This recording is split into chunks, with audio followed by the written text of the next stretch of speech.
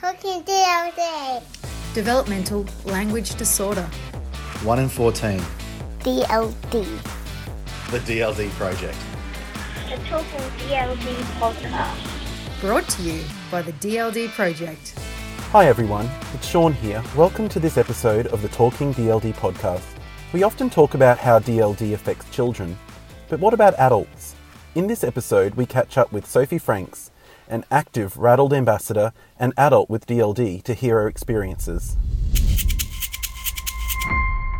Welcome everyone to this episode of the Talking DLD podcast. I am really excited to be talking to who I consider to be the OG of DLD, which is the wonderful Sophie. Sophie, I might get you to introduce yourself and talk about your connection to developmental language disorder. Hello, I'm Sophie Franks and I'm an adult with developmental language disorder. Awesome. And Sophie and I are both recovering from COVID at the moment. So if you hear a little bit of a, cough or snuffle, we do apologise. But it was the perfect time in both of our calendars to get together and talk a little bit about DLD, and particularly from an adult's perspective.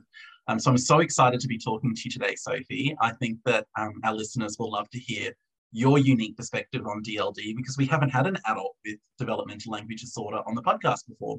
Thank you. Sophie, can you talk us through a little bit about what a day in the life is like for you? DLD can affect your everyday life, especially at work. I've very much had my ups and downs in workplaces, trying to get people to understand how it is to have DLD and to raise awareness, really, because I think to some people you can come across as being lazy if you haven't understood something straight away, or you just can't be bothered. I do often wake up each morning in other workplaces and have anxiety in me and think, what am I going to do wrong today to, for someone to pick up on and say, can I have a word, That's a real anxiety of mine. But I have problems with understanding what people have said and processing it, explaining what I want to say. Say, like, when you're at work and you have it's like you have to do jobs, like different things. I might forget, like, the jobs that I have to do. So I have to set myself reminding. Also, there's a struggle in meetings to keep my concentration. And especially if it's a long meeting. I describe my brain really as a messy bookshelf. I love that. Yeah. There's What's it like to have a messy bookshelf? It's like lots of books on my bookshelf. But when I get too much information or get told too much stuff, the books start flying off the shelf, and then I forget what I've learnt, and it gets too much. And then, I forget what I've been told and stuff. So, a working day at work can be very exhausting. Mentally and physically, really. So, there is still struggles at work. So there's a few things you still find a bit tricky as an adult with DLD. But do you remember when you learned that you had DLD? Well, I was only very young. So my mum noticed when I was 3 years old that I didn't talk. So she was concerned and took me to the doctors. But back then it wasn't called DLD. It was just called a language problem. People would say, what's a language problem? Does that mean you swear a lot? And I was like, no, like this. So,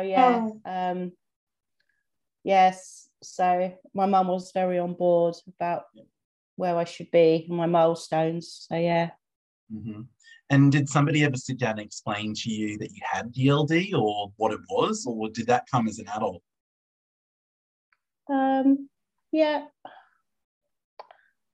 I think nowadays people are more open with children and their disabilities. I think it was spoken about, but I don't. Yeah, I think professionals obviously sat and spoke to me about it and stuff.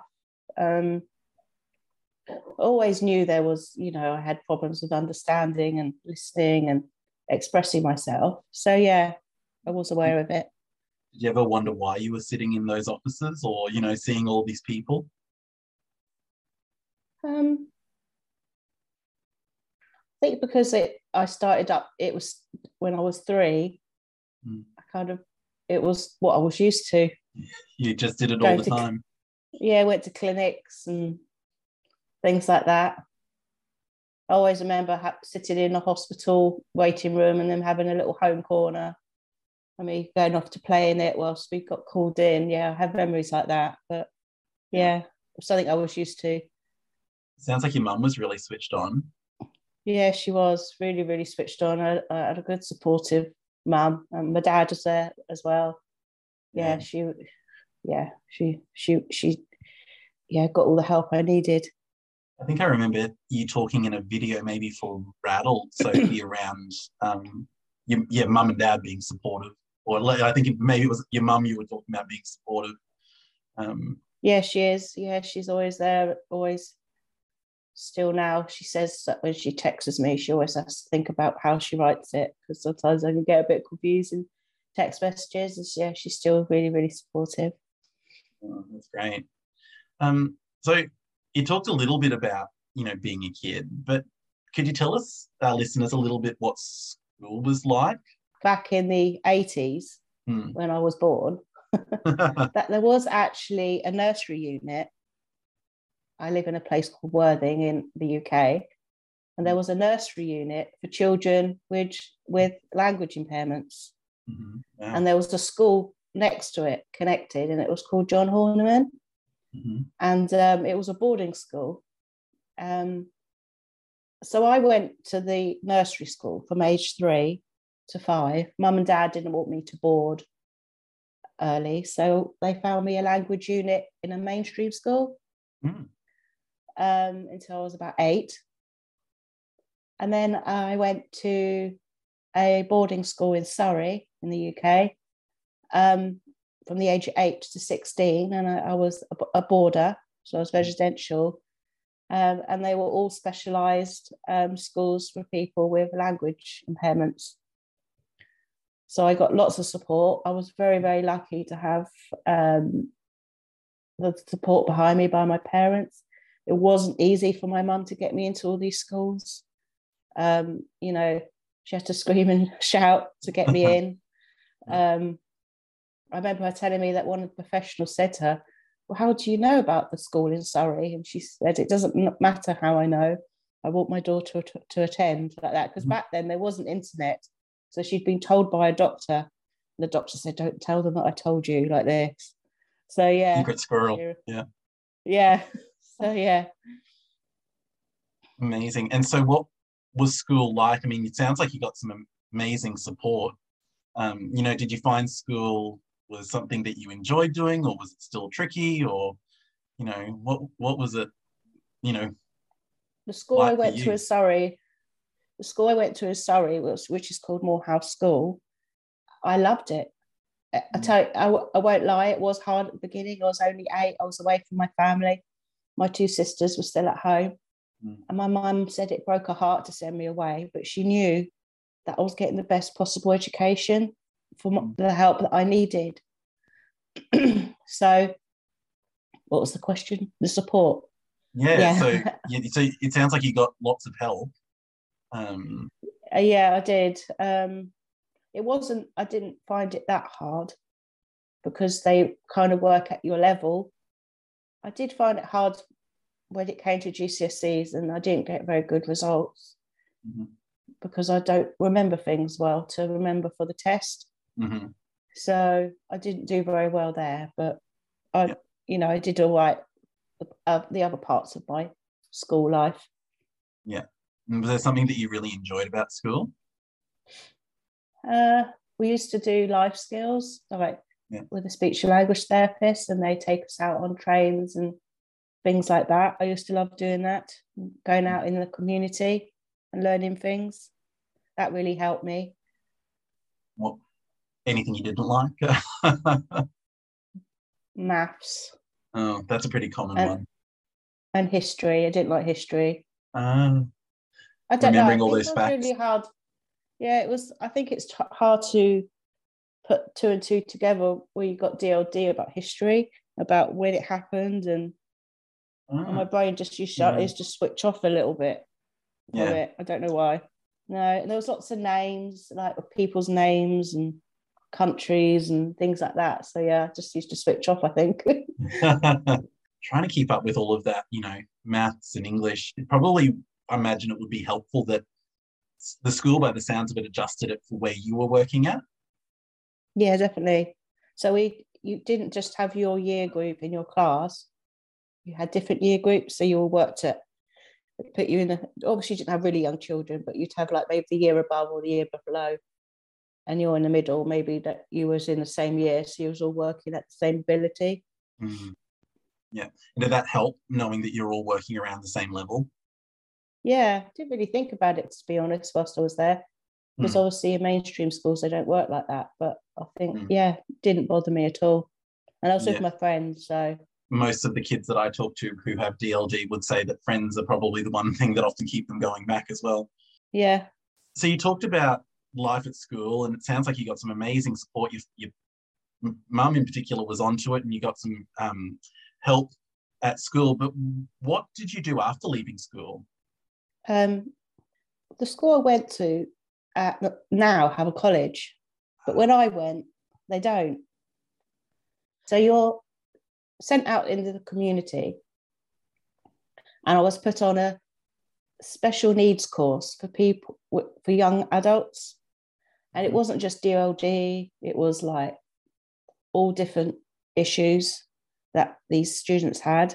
It was very daunting, and it wasn't like a specific course. It was like you went on the course and then you did different things like hairdressing, florist, and then you kind of choose what you think you liked, and then you did.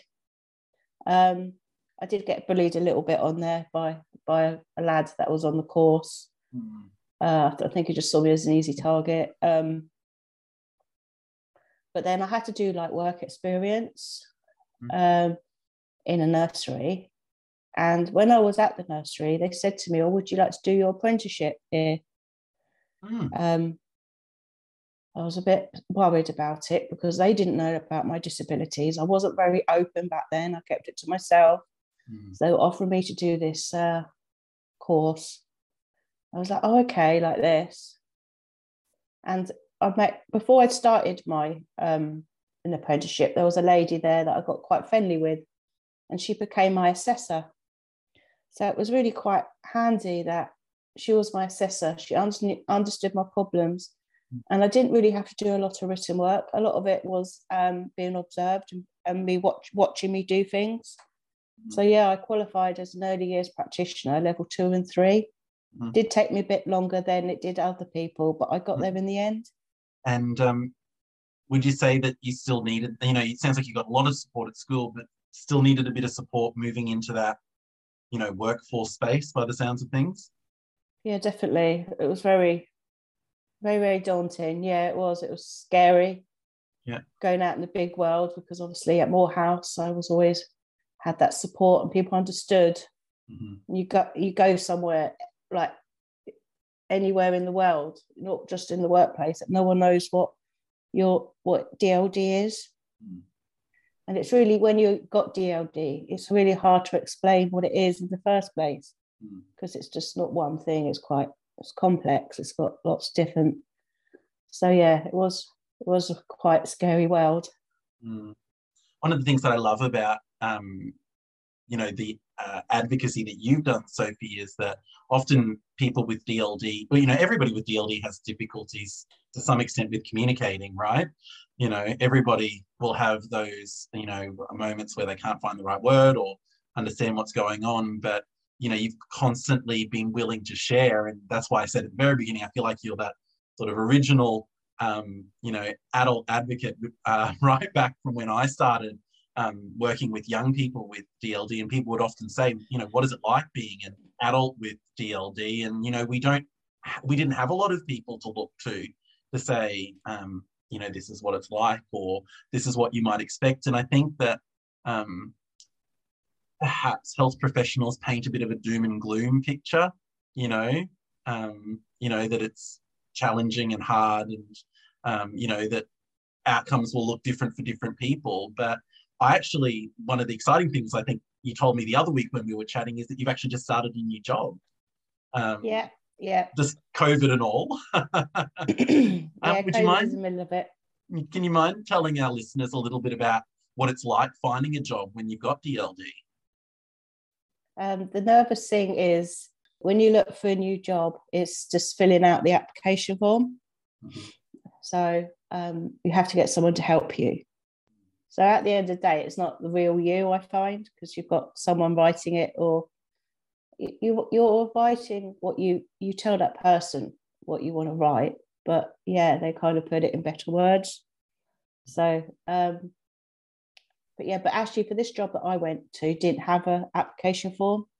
I saw the job advertised on social media, which was I've taken a bit of a back seat recently with work because of the stresses of it, and my partner said that she was quite happy for me to go part-time. So I found a job in a nursery as a cook to cook their lunches. It's 3 hours a day. Yep.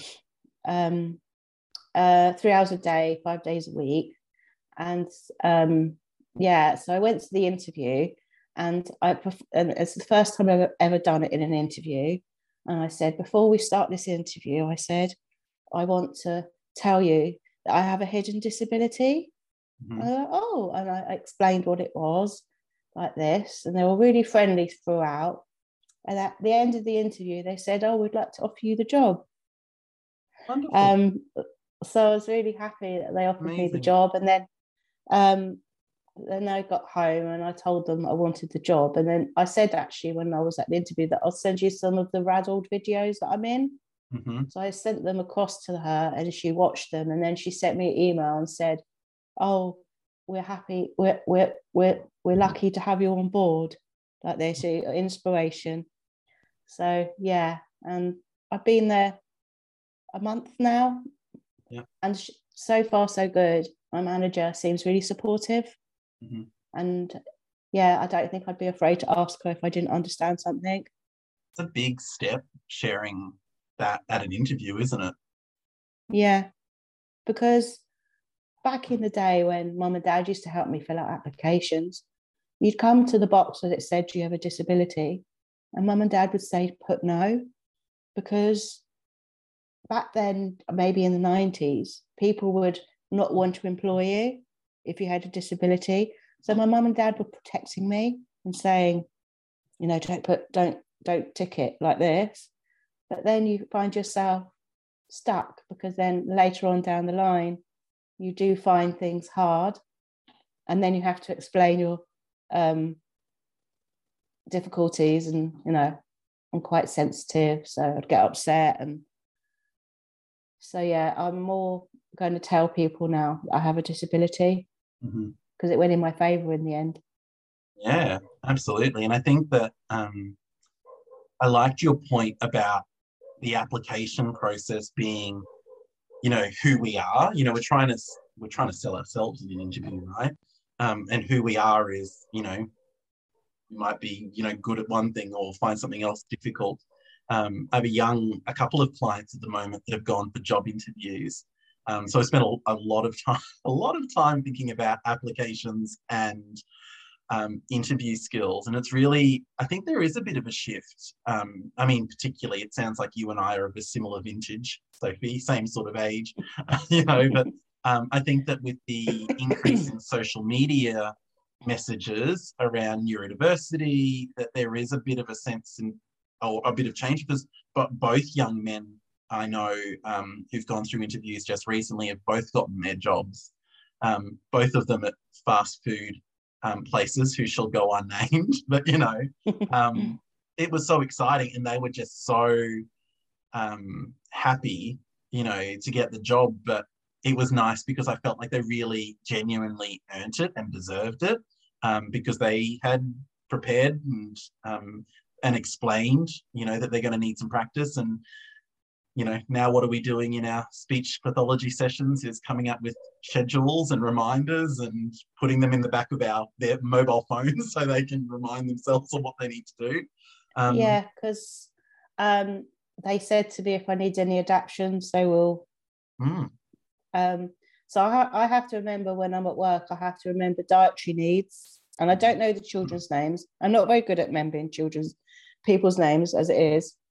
So I have to remember the dietary need. And so I said to them, could you print out some photos with their name and the dietary underneath? And and they did that for me. So I have them laid out on the sides in the kitchen each day. And then I have to also set a tray up with stuff and I forget what I need to put on it. So they set it up for me, took a photo and put it on the wall. Oh. So, yeah. Simple. I know, seems really good at the moment. Yeah. So some of those little adaptions sound like it makes life a little bit easier as well. Much easier because I wouldn't have asked for all that stuff in the past.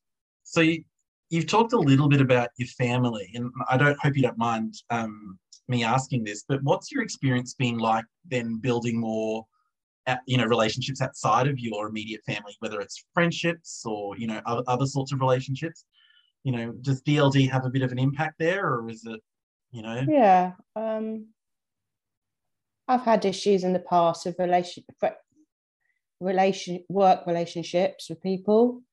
I think they see me as a little bit vulnerable at times and can be a bit picky. So yeah, I have had struggles there with people. Wouldn't want to use the word bullied, but I have had upsets in past workplaces. And friendships, from school or work or? I've always had a good wide range of friendships, and I still do now, and they're so supportive. I've got some lovely, lovely friends. So I'm really, really lucky, really lucky. And, do you ever have those difficulties trying to remember things with them, or is it a bit easier when you're with people, It's a bit more easier. You can relax a bit more with people, Yeah. Or if you don't remember something, I explain it and then they help me. I don't feel embarrassed. I remember in a previous podcast with Parker, who was a young man with DLD here in Australia, saying that he would have these word finding moments and he didn't think that his friends or his mates noticed, but he really noticed that they happened and he became sort of conscious that they were happening. But his friends less so, and it seemed it was more important to him than probably his friends. Yeah, definitely. Some people get really hung up on DLD being developmental, and they might even say that kids will just grow out of it.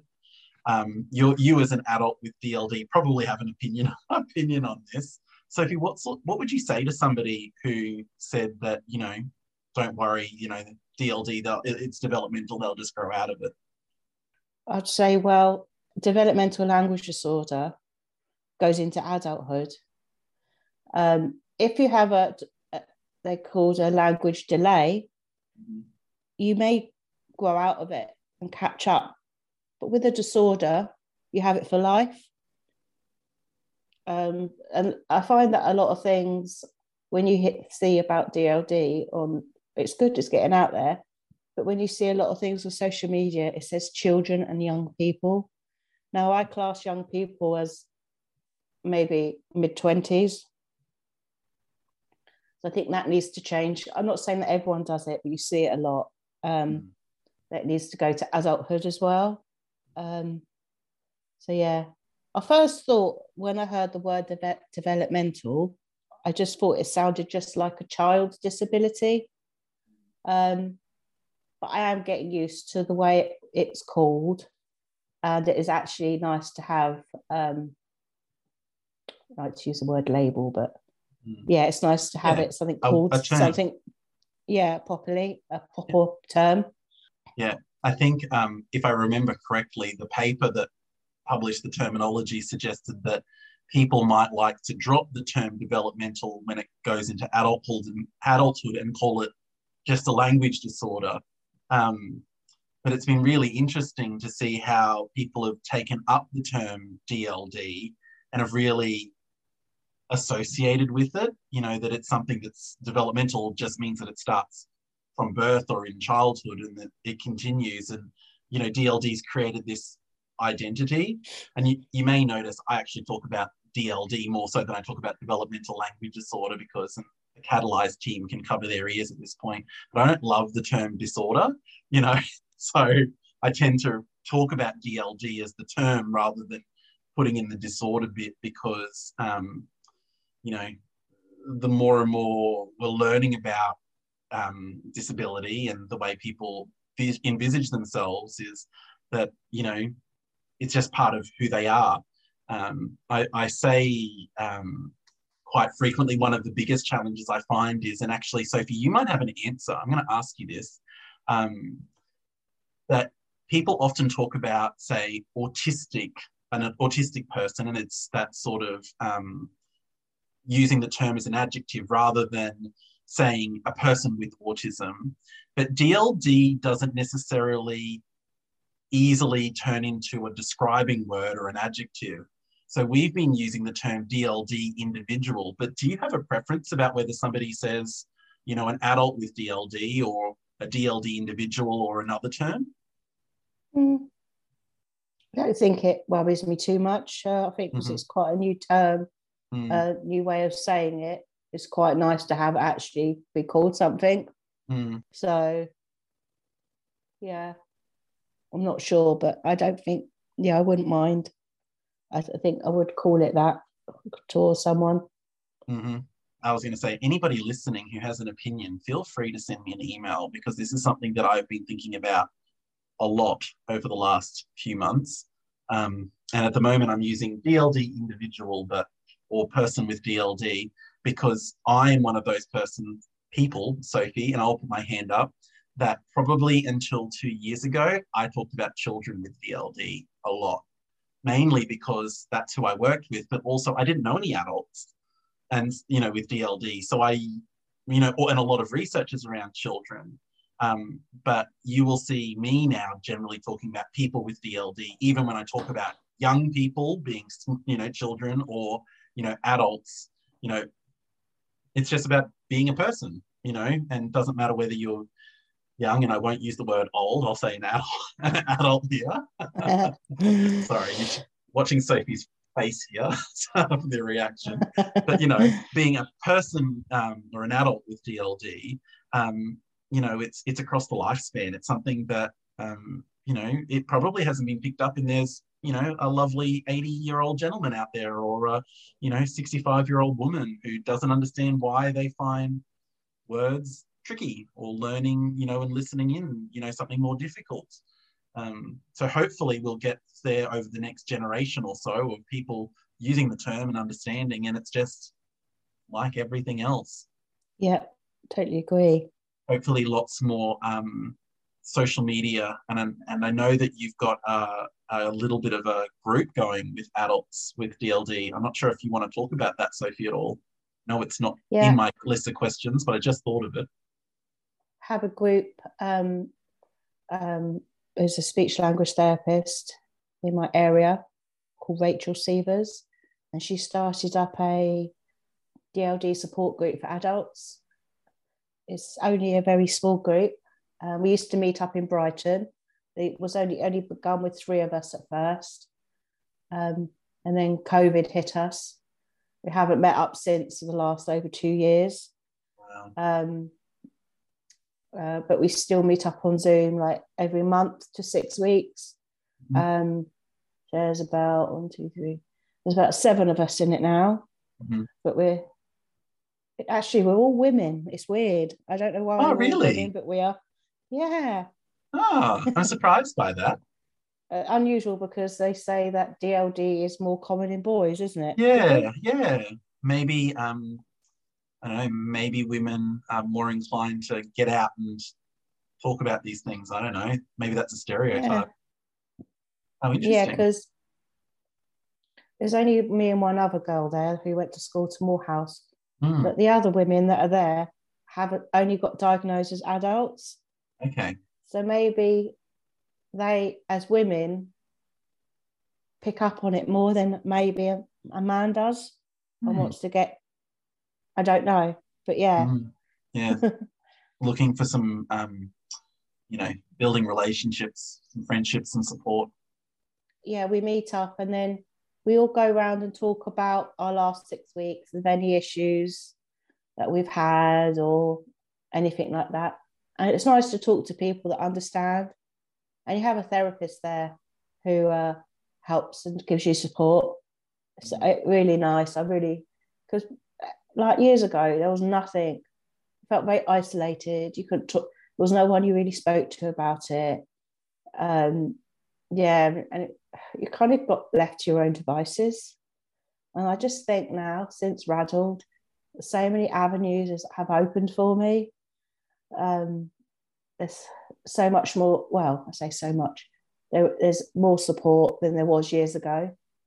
So on that side, it's very positive that it is getting better, slowly, but getting better. I bumped into a friend the other day in a supermarket and she went, I've been watching your video. She said, I think I might have DLD. So yeah, she goes, I always find it hard to find my words and things like that. I said, I got her in touch, try and get in touch with someone that maybe can assess her. Yeah. But yeah. I'm going to say I'm seeing more assessments with adults lately as well.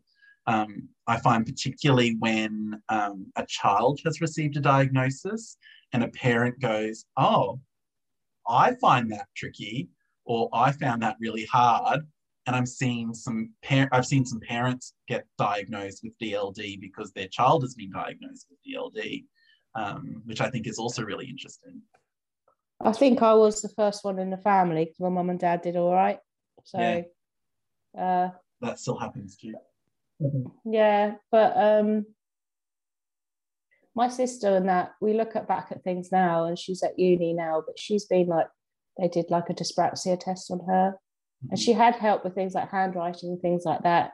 And she says she finds processing hard sometimes when she's learning, because it wasn't as bad as me. It wasn't really picked up on as a child.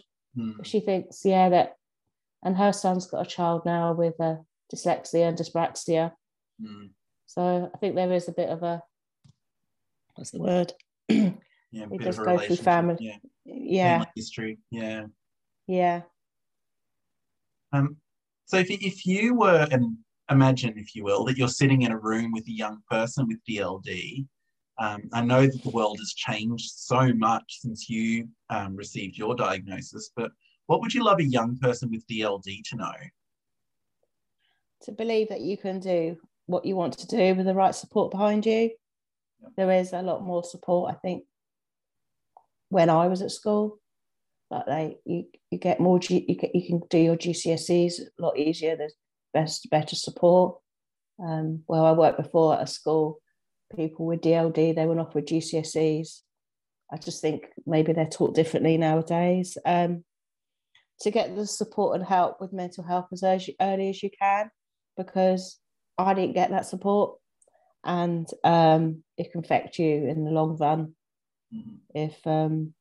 So I think that should be available to all students. Also, where I worked before with a school with children with DLD, they do have a psychologist, a